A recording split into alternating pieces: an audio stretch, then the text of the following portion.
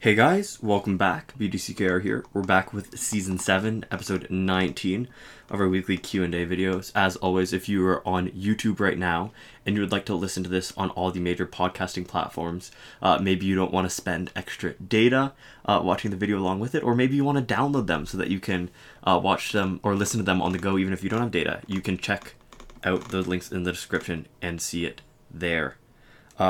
Getting straight into, or actually not straight into the questions. You have a few things that you want to talk about Well, first. all right, I like to say what's been happening lately because it feels like so much is going on that if you wait a couple of weeks, it gets really stale, and there's just so much new, weird, crazy stuff happening.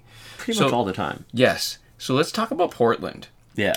And so Portland is a city in the States. We are not American, but it's striking because it's dominating the news that there are unidentified, and when I say unidentified, they don't have any name tags. They might have labels saying that they're police, but there's no badge number, or if there is, it's hard to see. They have no names, and they are taking people off the streets. They're taking protesters off the streets and putting them into unmarked vans, and they are not accountable for any of them. Like, there's no oversight. And I think that it feels like every time something like this happens, it should be, there's no way anybody can support this. Yeah. Portland and Oregon have always been like epicenters of a lot of stuff, especially in terms of race in America, just because they were super, super racially segregated for a really long time. I don't think I mentioned this in a previous episode, but I learned that there was a time in places in Oregon where police officers were allowed to patrol in their KKK uniforms. Like, that was... It was specifically put, like, I don't know if it was a bylaw or whatever, but there was something... The regulations that was, allowed like, it. written down. Okay. It was specifically put into writing that they could patrol in their KKK uniforms. And the area was already so racially segregated that they were... actually, the KKK in that region took much more anti-Catholic action than anti-black action because there just weren't black people to be racist towards there. Oh, okay. So they just done such a good job of keeping... It was already so out. racist without the KKK's influence that the Right. KKK had to move on to the next people after black individuals because there already just weren't any black people there in the first place. You know what it's like? It's like when the nominee that Trump supports gets beaten by somebody who's more racist. Yeah. Exactly like that. It's just terrible where you're like, wow, there's... you guys get worse, huh? Yeah. Like... So here's the point I want to make, though. To me, there really is a line where... And it's ridiculous to me that I can still see people online supporting the position that somehow it's okay to have federal agents who you can't identify doing stuff basically for a fascist state. And or even just without accountability. Like, yeah. So to me, it's like having all right. So I think for people who identify as Republicans, yeah. they need to be obligated to speak out against this, because to me, it's like the racist, sexist Joker at work, right? Because if you don't say anything, that guy gets to believe that you're okay with it. Like, everybody who's silent, Yeah. it lets them have their own internal dialogue. The only everybody people they supports think me. who have issues are the people who complains. Right. And if it's only like one or two people complaining, then they think everybody else has no issue with it. Right. Especially since basically people have been okay with stuff up until now. Like, there's been, when I say people, I mean people who are willing to vocally support whatever position Trump endorses. Yeah. You know, like with the masks, with... Well, I don't know. I don't even know where to begin. You know, when there's just so much, it's overwhelming, I can't even start thinking about a list. You know, when it's like when you're watching Cash Cab and they tell you to do a list of, I don't know, 10 different things. Yeah. And then I just can't think of them because there's just so much sort of jumping in my head. Like, and name animals that begin with the letter A. I think what's important also is just everybody needs to be willing to hold everyone else accountable for their actions when they're in positions of power, regardless of whether or not they more closely align with your side or the other side, right? Yeah. Like, for what's relevant to us, right, as Canadians, Yeah. right? It's important that even though we voted for, or actually not in our case because we were able to vote for somebody independent, but we would have, if the difference was between Scheer and Justin Trudeau, we would have voted for whatever put Justin Trudeau in power. It's still important to hold the people that we would have wanted to get in still accountable, right? And I can say that I like a lot of stuff that Justin Trudeau has done, and that he's also done a lot of stuff that I really dislike. And, stuff like his treatment of Indigenous people, especially, right? Yeah. Has been really, really poor. And I think it's important that we all can see the people in power as people and not emblems of either your side or the other side. Right.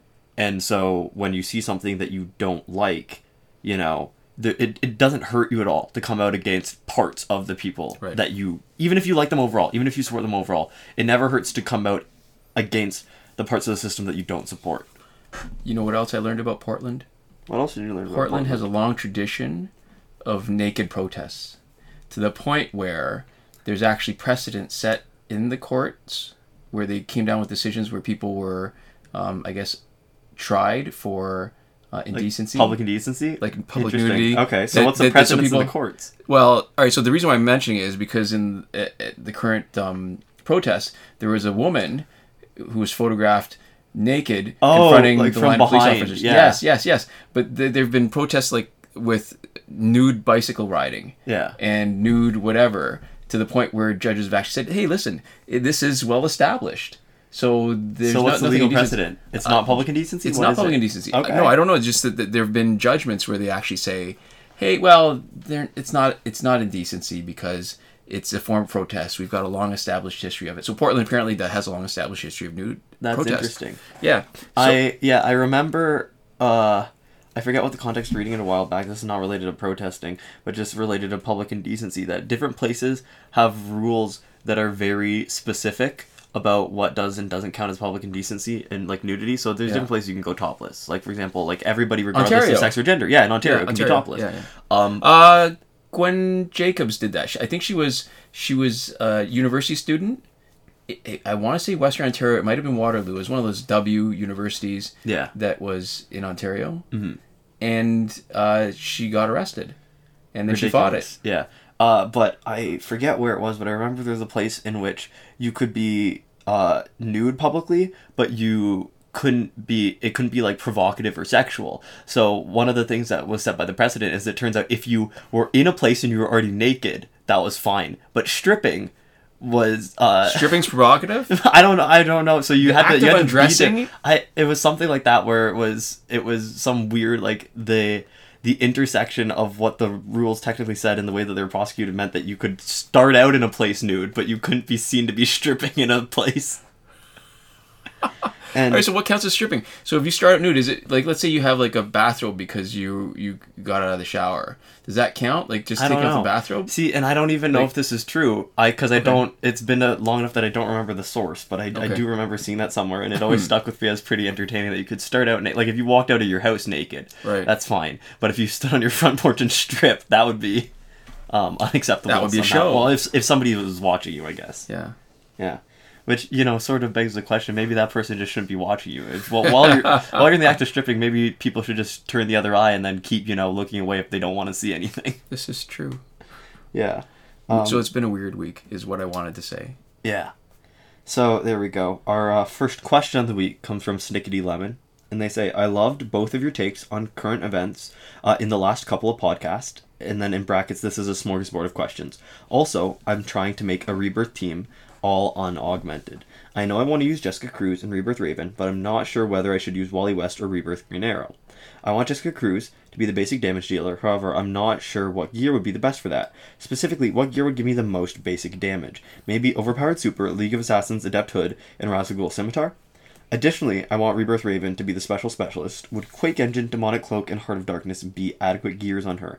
And lastly, if Wally West was your recommendation over Rebirth Green Arrow, should I gear him as a tank with Riddler's Staff, Mother Box, and Fourth World Godly Chestplate, or Fourth World Godly Mace instead of the chestplate to take advantage of his long and already existing Power Drain and Special 2, or is his passive affected by Unblockable Chance, in which case I should gear him with Massive Sharpened Teeth, Soul Taker Sword, and Hyperspeed Plated Suit. Sorry for the multiple questions with multiple parts, but feel free to correct and criticize any and all of my ideas. Keep making superb videos and podcasts, too. So, first off, this is a good question, and I like it because if we're getting a question that we're going to answer here, it's always better to have more detail than we need than it is to have less. Yeah. If you just said, here, I'm making this team, what do you want me to do? Right, That's a lot less. But to say, here's who I'm going to put on, here's what I want them to be, and here is what I'm gearing them to do, given what I want them to be. So for this role, I'm gearing them this way. Does that make sense? Is a really easy question to answer. It's unambiguous. Yeah. So the more ambiguous it is, the more work there is just to even get a handle on the question, because then there's different possibilities.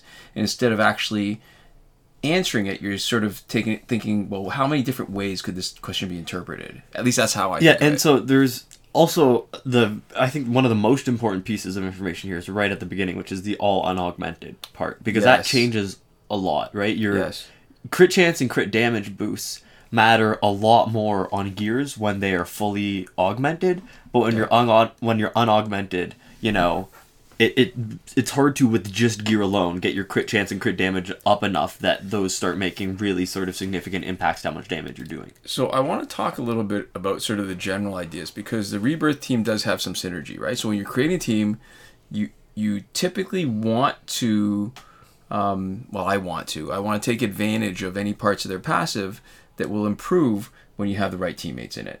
So the interesting thing in it, okay, so Jessica Cruz on her own is a great basic damage dealer. So because they're unaugmented, Overpowered Super is good because of the high crit chance plus basic damage boost, even though the basic damage boost is lower than other gears. Because there's other gears that are 3.5 stars, like Netherrealm Kama, Promethean Longsword, Power to Scream Mistakes, Blade of the War God, where you get a lower crit chance, 40% instead of 50, but you get 70% boost instead of 50. And there's gears like League of Assassins Adept Hood, which has a higher crit chance on basics, 50% versus, now I'm thinking, is it 40 or 45? Anyways, but you don't get any basic damage boost. So that's interesting when she's on her own. However, when you've got her on a team of Rebirth, I think it's Rebirth or Green Lanterns, where you add hits to her special too. Yeah. So then it almost seems like you're ignoring part of the passive, and that's fine if the passive isn't that great. But the times that I faced Jessica Cruz, I feel like those extra hits do a significant amount of damage. You'd be giving that up if you made her basic damage. However, she's also got a bunch of hits on the combo ender. Yeah. And so it's not an unreasonable thing to try to make her a basic damage dealer. But if she's unaugmented, I think my priority would be to get her crit chance higher. And Rebirth Raven. Okay, so here's the thing. So let's see. It's the Quake Engine, Demonic Cloak, and Heart of Darkness. Okay, so I believe Demonic Cloak and Heart of Darkness both give power gen boost. And I could be wrong. I know at least Heart of Darkness does, but you do not want to give her power gen boost on Rebirth Raven, because the other part of her that's good is she steals people's power on Tegan as long as they've got less than she does. So if she's going to be special, all right, so this is why the world of Tantu Totem and Master's Death Card if she's got less than they do. Yeah, she's got less than they do, she will steal their power. Yeah. So in the world of Tantu Totem and Master's Death Card, you've got the main way of using your special specialist is coming with power guaranteed. Yeah, it's to swap in, so you don't need to hold it in sort of the bank. Right. So tag in, generate power, boom. And so if you're not gonna do that for Rebirth Raven, maybe because you don't have it, or maybe you want to put it on somebody else, then I would really rather not give her power gen, because then the longer she stays off screen, the more likely she is to have more power. Yeah. When she tags in and not steal the power. That's like the biggest part of her passive. Yeah. So I guess the implied thing there is, right, you're saying if you don't want to put those gears on her, if you have them and you just weren't thinking of that, those are the gears that you want to put on her instead of those two. Although, all right, so here's the other thing then. Wally West is inherently a little bit tanky. And he gets tankier, he dodges more specials if he's got more Rebirth teammates. Yeah. So, if anything, I would think Rebirth Raven can be your special specialist because of her passive, but then you have a second special specialist to take advantage of Tantu Totem Master's Death card, and you have Jessica Cruz either as your special specialist by giving her Tentu Totem and Master's Death card, or you make her the basic damage dealer as your backup in case you have an issue with anything. Mm-hmm. I think it's complicated because part of it the passive always sound nice, but it depends on how much of an impact it has on the game that makes a difference to whether you want to play it like that. Because I know there were characters where I thought, oh, this is a good idea to play it, but it turned out that it didn't work nearly as well. Like Black Adam, Kandak Black Adam. Yeah.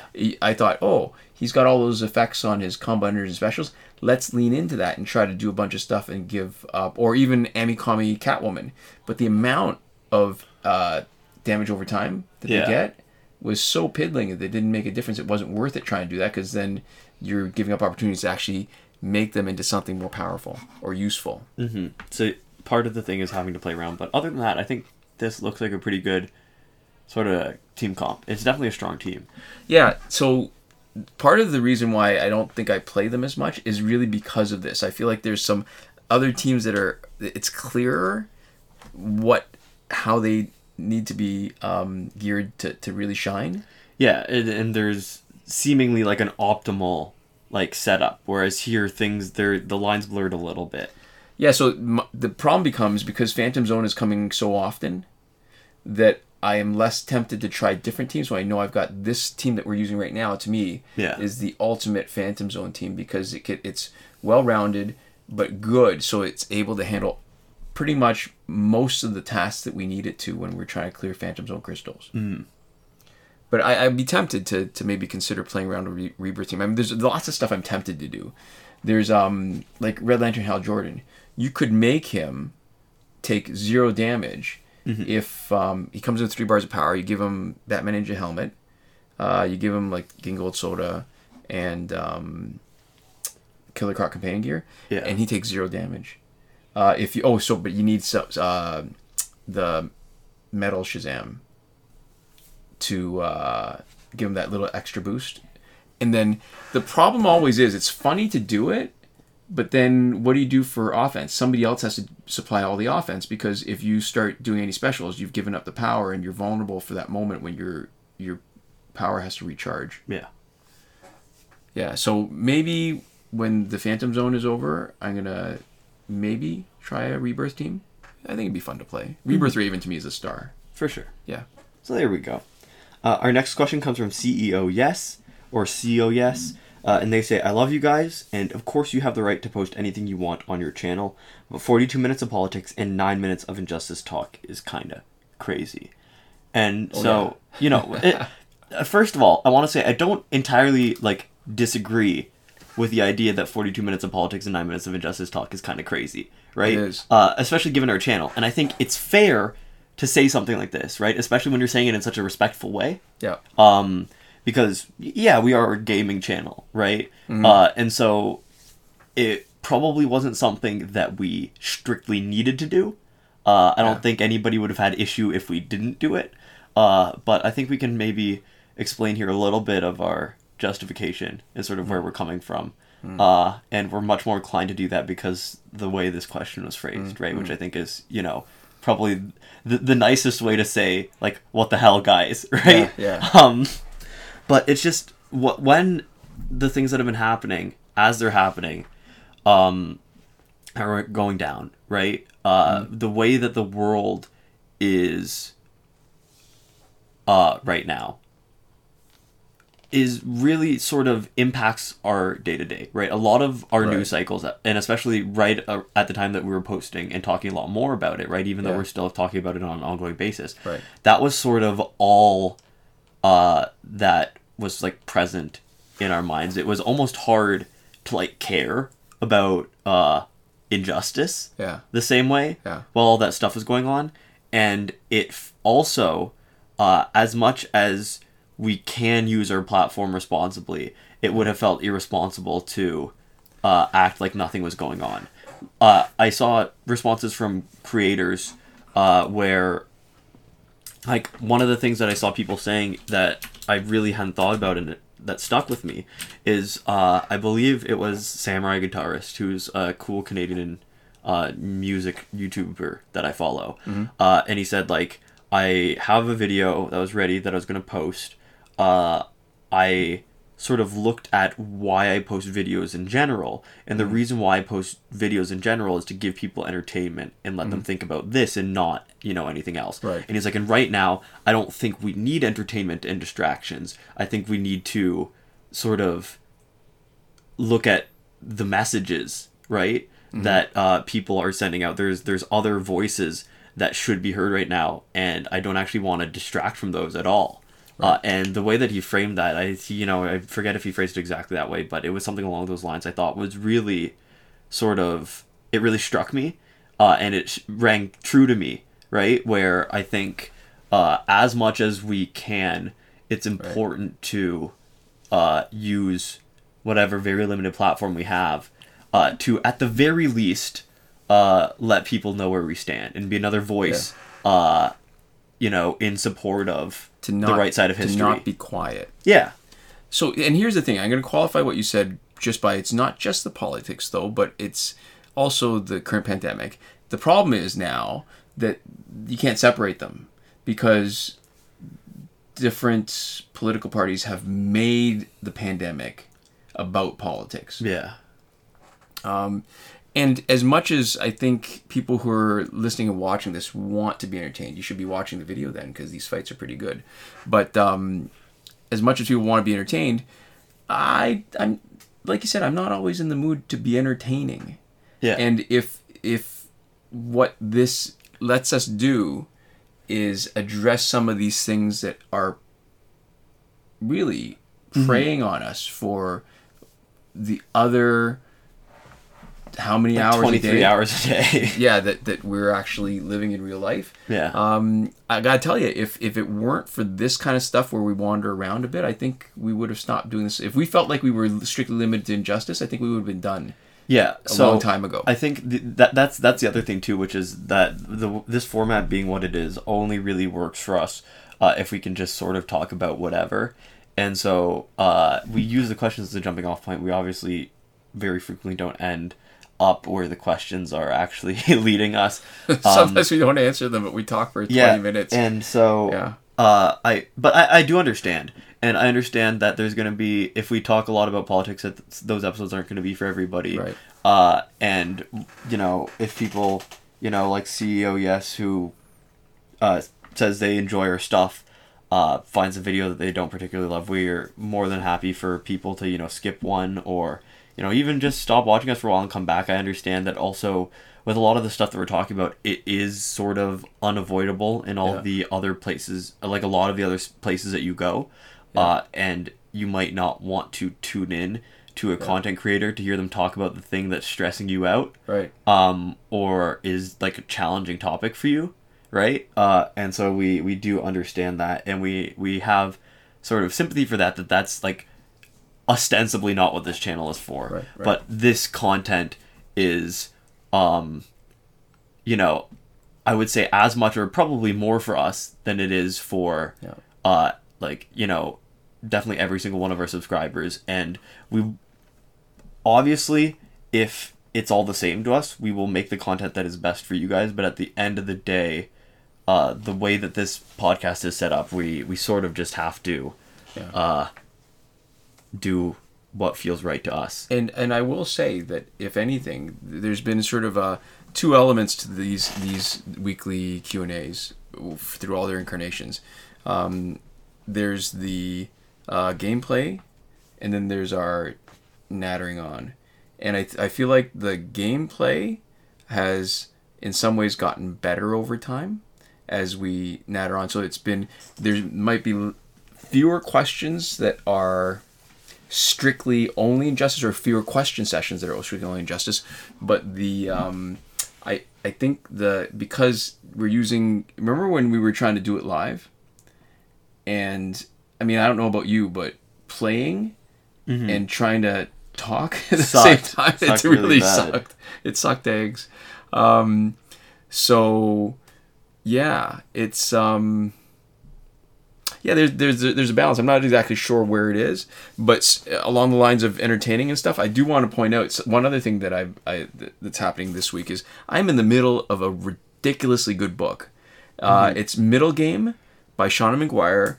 It's on the short list for the best Hugo the best Hugo Award for novel, and I can see exactly why. More than halfway through, it is so good. It's Sean McGuire also writes as Mira Grant. She did that zombie series that we love. Newsflash trilogy. Yes, and there's a follow-up book that's not the same characters but in the same world. I can't remember what the book is. I think it's on the shelf somewhere. Doesn't matter. But anyway, so she does messed up relationships and messed up people so well. Like people who are damaged and still find some way to connect to other people. So good. I don't know where it's headed. I don't know where it's going to end up. Sorry. Yeah, I don't know where it's going to end up, but I love it. I can recommend it to anybody who's willing to, who's a fan of magic, science fiction, fantasy kind of stuff. Yeah. So, and if you liked Mira Grant, I think this is like right in line with that. So good. Awesome. So there we go. We have another question from Mr. Salt, and they say, is it really worth grinding for Flashpoint Deathstroke and the other Flashpoint characters? They seem like chores to get, and it would take a long time to get them to Elite 7. Are other teams better? So, is it worth it? Oh yeah, 100%. 100 absolutely percent. This is, without any qualifiers, this is the absolute best team ever. Is it possible to lose with them? Yeah, it is. Especially when they're... Actually, the other thing is, you don't need to get them to Elite 7. You can...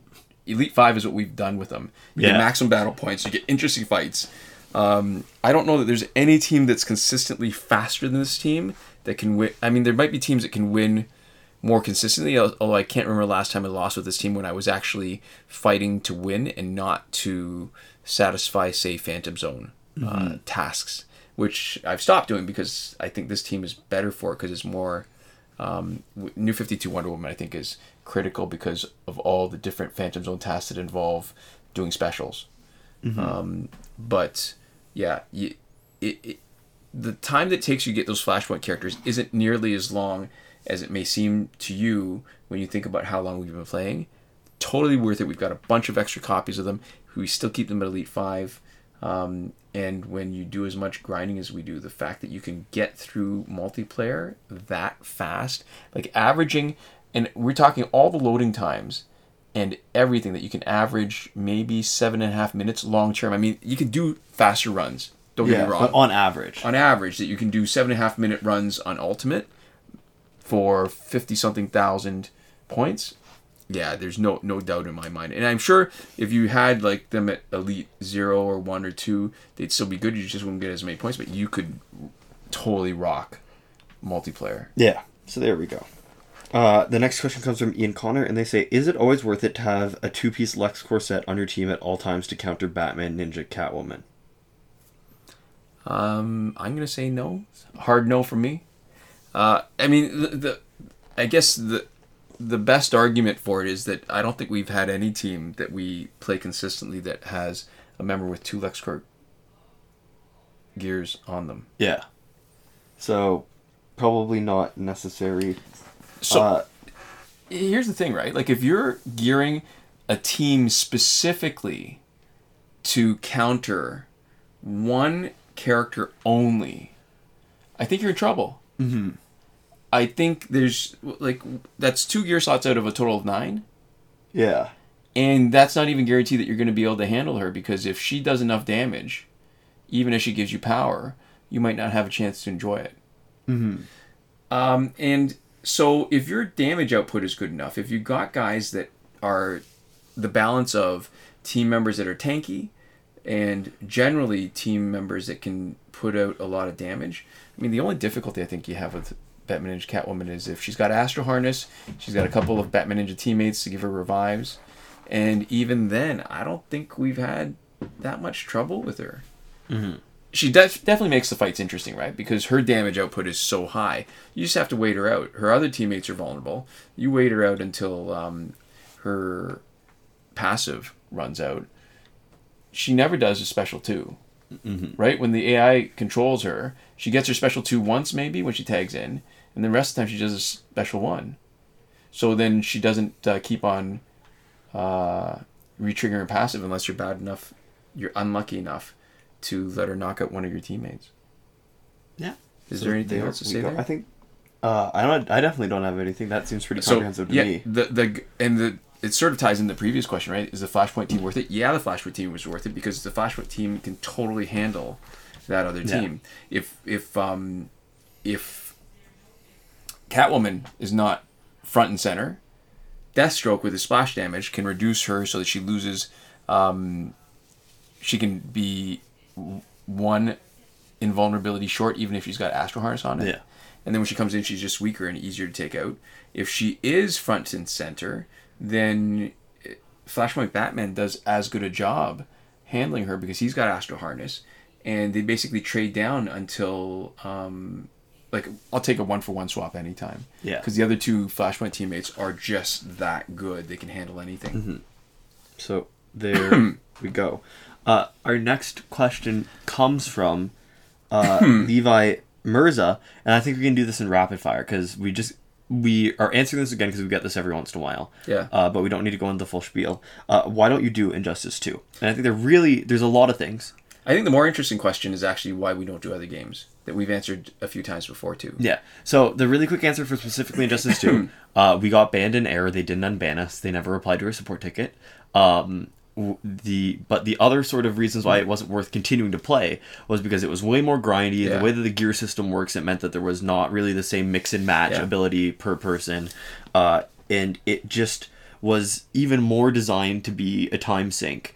And we didn't feel the need to start that on a new game. Yeah, we did it anyways. Yeah. And then we got banned, and doing that same work twice to get to a gameplay that we did not enjoy as much did not seem like a fun prospect. Yeah, and we'd played enough at that point to recognize what kind of game it was, know that we still enjoyed Injustice the first. More, yeah. And it, let's face it, we could have started a new count if we'd wanted to. And Injustice, we've actually done it a few times. We've started from scratch. Yeah. Played up to a maxed out account. And it was still fun. Yeah, we just don't have that same sort of strong feeling toward the game Injustice 2 to put that time into it. And so, also, you're right here, because we get this question every once in a while, why don't we play other games? First reason, nobody else really cares when we post other games. And I shouldn't say nobody, but it's just so much smaller of a group of people. And we recognize and really appreciate that audience. But the numbers are small enough that we recognize, especially when sometimes, we'll have people unsubscribe from a video about a different game. And we don't really care to see those people go, because if one extra video in your sub box is the reason why you say, I'm sort of done with these guys, then you were probably pretty done with us anyways. Yeah. But that is all just to say that the ratio of positive to negative feedback and the volume of positive feedback shows us that other people aren't that interested in seeing stuff. And in general, we aren't nearly as interested in making stuff unless it's a game that we already like. So one thing that I've been doing sort of just passively is whenever I play Valorant, which I've been playing a lot more recently with my friends. I really, really enjoy that game. I've been saving clips if I do stuff that I think is cool or funny. Yeah. And I will probably at some point... They are cool. I've seen some of them, and they are... I really want to see those posted. And I probably will at some point release a compilation, and then maybe as a separate companion piece, a couple of those clips slowed down, played over and over again, and then actually explained fully, so that for people who like our stuff and want us to do new stuff, right, but don't understand Valorant, they might still be able to sort of get a sense of exactly what's going on in a clip.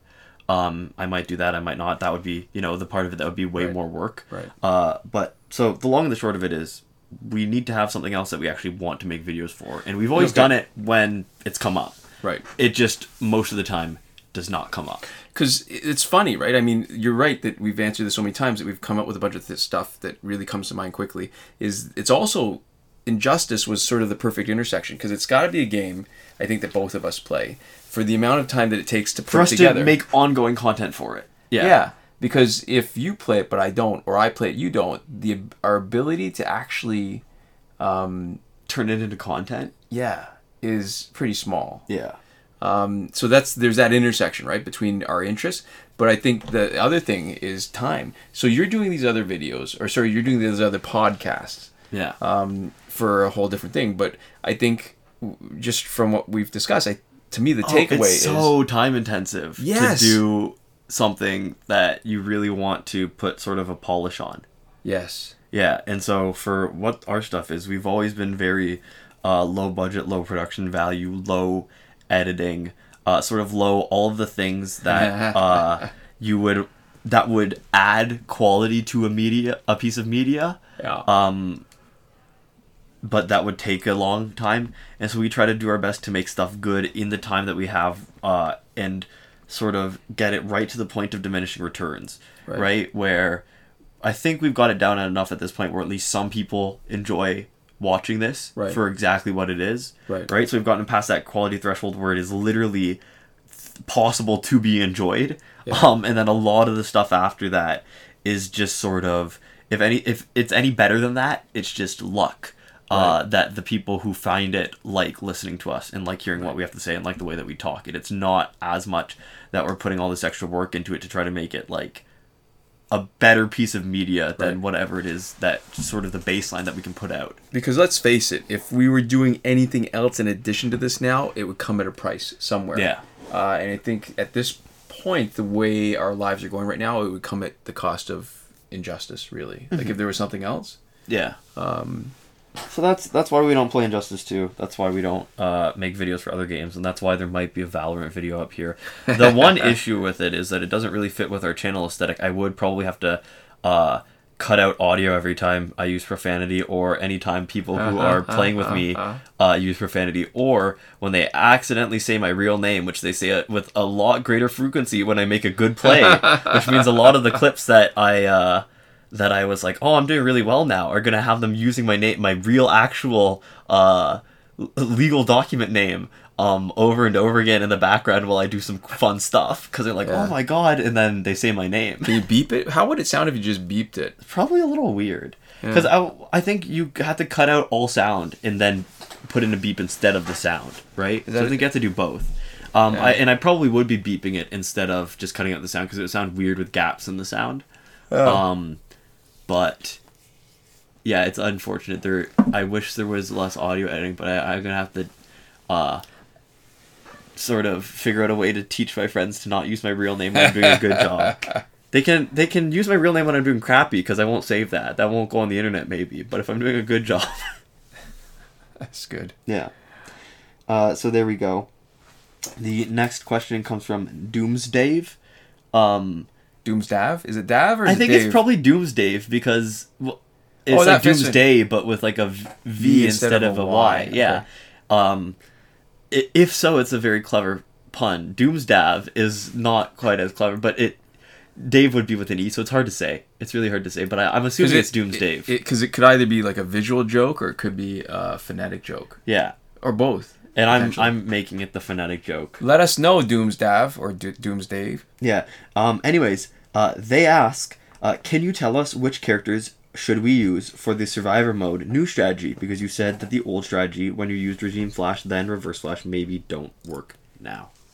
I thought we sort of touched on this, and maybe I missed it. I think what doesn't change is Raven. I think Raven is the linchpin. You probably could do it, but there wouldn't be anything easier than Raven, because you need somebody with so much damage output. Yeah. And one person who qualifies. Oh, I must have said this because it feels like I said it already. Batman Ninja Batman, Special 2, Cloak of Destiny, stuns at the beginning. He's basically like Batgirl. Yeah. But doing Special 2 damage instead of Special 1 damage. And when we say that they don't work anymore, I think what we really mean is that they don't work in the same way. Because in old gameplay, when we used to play it, characters could die and it doesn't matter, right? And so that's why we could have... You could start with a dead character. Yeah. That's why we could have people with different passives from who would not have nearly high enough stats to be competitive. Yeah. But as long as their passives are good. And then when they get knocked out, you leave them on the team. Yeah. You don't care. You keep one of the 3 slots, and you only have 2 active players because you want the passive. Yeah, one thing, if you're using a new strategy that you can do, is play with the same characters and just, unless it's a random swap round, never swap to them, and don't let them die, because then you run into a situation where you actually can continue to use their passives as long as they're alive and on the team. So that is something similar. The only reason you run into challenges there is because normally the reason why they would still be in is because we'd hit a round where we would lose all of our guys all at once, right? Yeah. And so if you were to play like that, you need to make sure that at least the people with the passives that you're trying to apply to your team moving forward didn't get knocked out. And it didn't matter as much when the prizes on the spin or the besides last left tickets weren't that good. Now that you've got nth metal, people are more reluctant to give it up. Yeah. So the biggest difference would be, instead of doing a bronze to single silver to 2 gold transition, is I would just go straight from a team of 3 to another team of 3, because we can't, if we're going to be using... I still think Reverse Flash is great. I still think Reverse Flash with Regime Flash is good. But like you said, you want to protect Regime Flash instead of letting him get knocked out for only the benefit of one easy fight. Yeah. Right? Because it's the transition between bronze to silver that's an easy fight, and the transition from silver to gold that's easy fight. 2 fights where you don't have to think. Not worth it if you're really trying to get far. Just keep Regime Flash, and basically don't worry about him until you hit the random tag in. But I think it's still a pretty good team. And I think also, actually, that the Regime Flash, Reverse Flash, Raven team, you could go from the very beginning. Mm-hmm. It's just the main benefit is that if you're going to take some damage, you don't have to worry about being perfect in the first 3 rounds or the first few rounds. And you can get away with a mistake and then only have to pay attention. Because let's face it, playing in 45 minutes... Mm-hmm. And probably now it'll be an hour to finish it completely. It's draining. It's mentally draining to actually have to pay attention. It's so long. effortful. Yes. It's not as much fun as it is satisfying if you're successful. Yeah. Yeah. So there we go. We have 2 questions or 2 comments here, I guess, from 175 Elias, and these are both related to sort of the exercise stuff that we mentioned. Oh, right. So the first one, they say, I use a hex bar for deadlifts, way better for my body, and I built a lot of pure strength over time. Have you tried a hex yet? And then the second one, yeah, I couldn't find any fair price gym equipment. Everything was overpriced or sold out. Got kettlebells. I got very lucky. All right, so there's a bunch of things that come to mind. Answering the question directly, but one thing I want to comment, it occurs to me now that I'm looking at the questions together, is that the most difficult thing with talking about working out with people online is evaluating the value of their experience. Because there's clearly, like Injustice, like gaming, there's clearly a... do I want to call it a life cycle? The difference between somebody who's starting out, right? Yeah. Beginner, intermediate, advanced, and there's something after advanced. It's expert. Yeah, something like that. I'm thinking of the terms that you use in weightlifting, whether it's like I don't know, world class maybe. Mm-hmm. And the difference for judging the kind of advice you give at different levels and the value of the experience that people have, because like when you start working out, everything works. Yeah. Doesn't matter what you do. You will get stronger. The only thing that works is the that you really need to worry about is the effort, which is why if you're just starting out, it's better to not invest a huge amount of money that you don't need to. Right. It's invest exactly the right amount for whatever your setup is that allows you to just put the time into it, right, and not have to do anything except for putting the time into it. So like if you live in a place where you're not near anywhere where you can run, right? Or you know, you have a space that's too small to do certain types of exercises. Skip rope. Then that's what I do for aerobic stuff. You figure out sort of either what space you need, you figure out like body weight exercises in a lot of cases, or if for some reason your environment makes it much easier for you to have whatever sort of basic weight setup, then you have that, right? You don't need to sort of overspend on any one specific piece of equipment more than just whatever that sets you up to work in general. So hex bar is interesting because I've seen them. I understand the principle. What it means is that you don't rely so much on your lower back strength because you don't have to bend over as far to pick it up. You, instead of having to lean forward, a little bit so that you can bring the bar past your knees, because that's really it, because your knees get in the way when you're doing conventional deadlift. Yeah. That the hex lift, you just sort of reach down and grab it. It's almost like a relatively shallow squat. So I'm interested only because my personal experience is that at the level I'm at right now,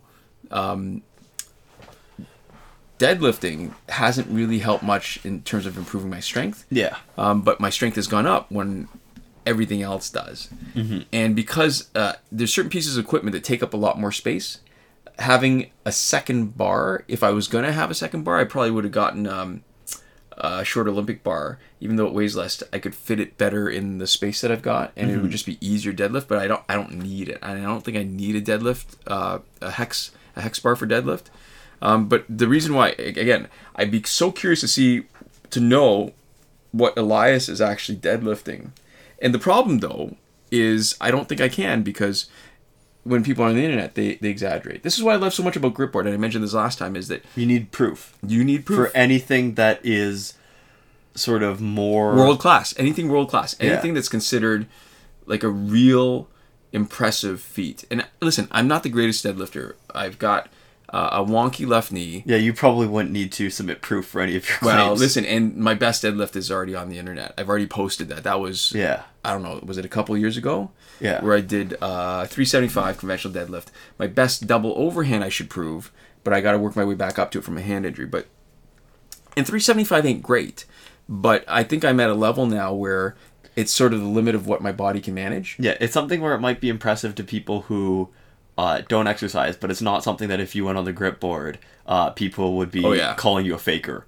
Yeah, exactly, because I'm tiny, and it's not, again, with my body being what it is, and it's not, I think I'm probably close to the limit of what my capabilities are, unless I was willing to put a huge amount of time into doing just this and physically focusing on this, like, drop all the cardio, drop other lifts that don't actually improve this.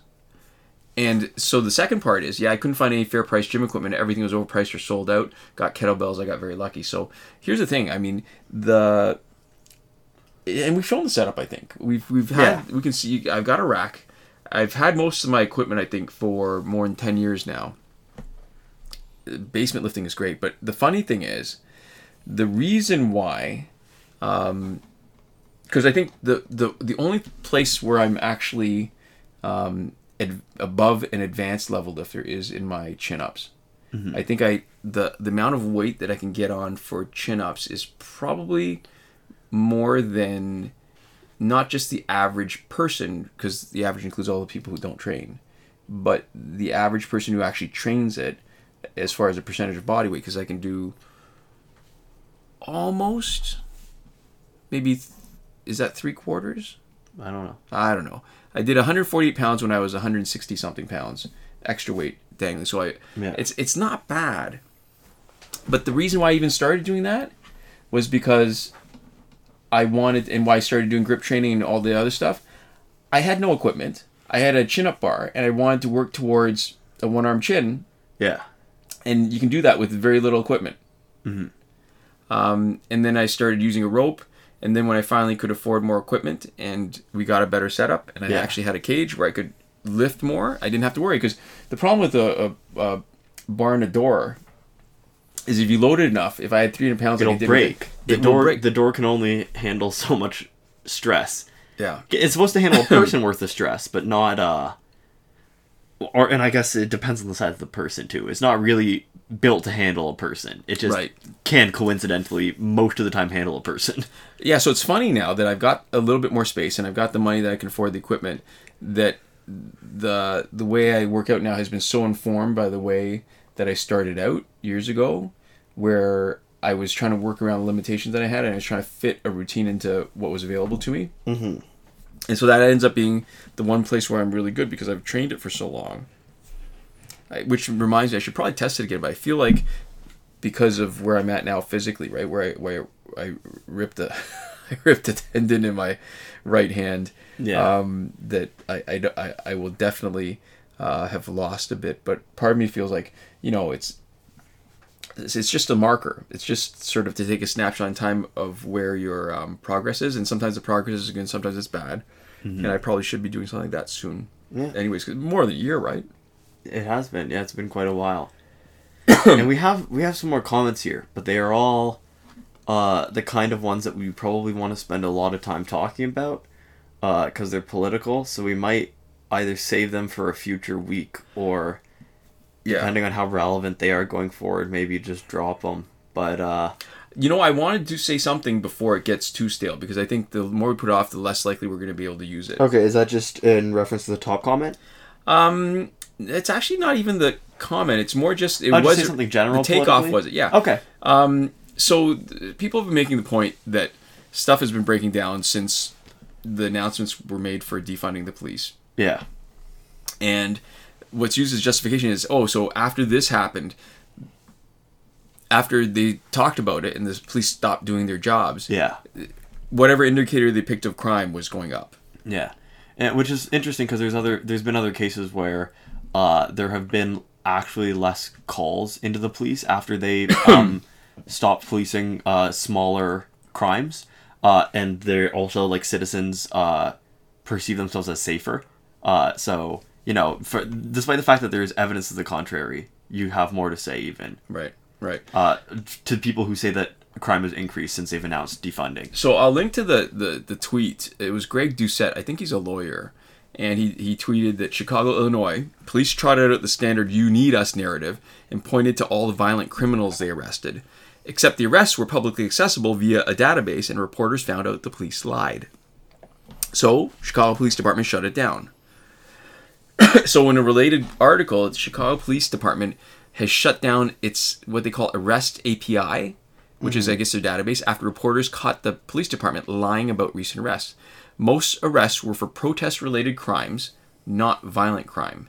If it walks like a cover-up and talks like a cover-up. And that was from the Chicago Reporter. Mm-hmm. So I don't know that there's necessarily an answer. I think that there needs to be some policing in some form. Yeah. It just has to take... It really needs to be radically different, because I think the police... It can't be based off of the structures that it currently is. Yeah, they've got way more responsibilities than they are... than they're able to handle properly. Yeah, and I said it in a previous episode. I think this is sort of the emotional core that really stuck with me once I thought about it, which is that I think it would be better for everybody, including everybody who you would consider like a quote-unquote good cop, right? Anybody who wants to work within the system but do good would be able to do better and have less pressure to do crappy things in a better system. So I think should be nobody... who wouldn't benefit from a revamp, right? Except for the people who are using a terrible system as an excuse to do terrible things. Yeah. Right? So I think everybody who's worthwhile considering would do better if you had a reform. Because all the jobs still need to be done, right? It just might not be the exact same types of people doing the jobs. Yeah.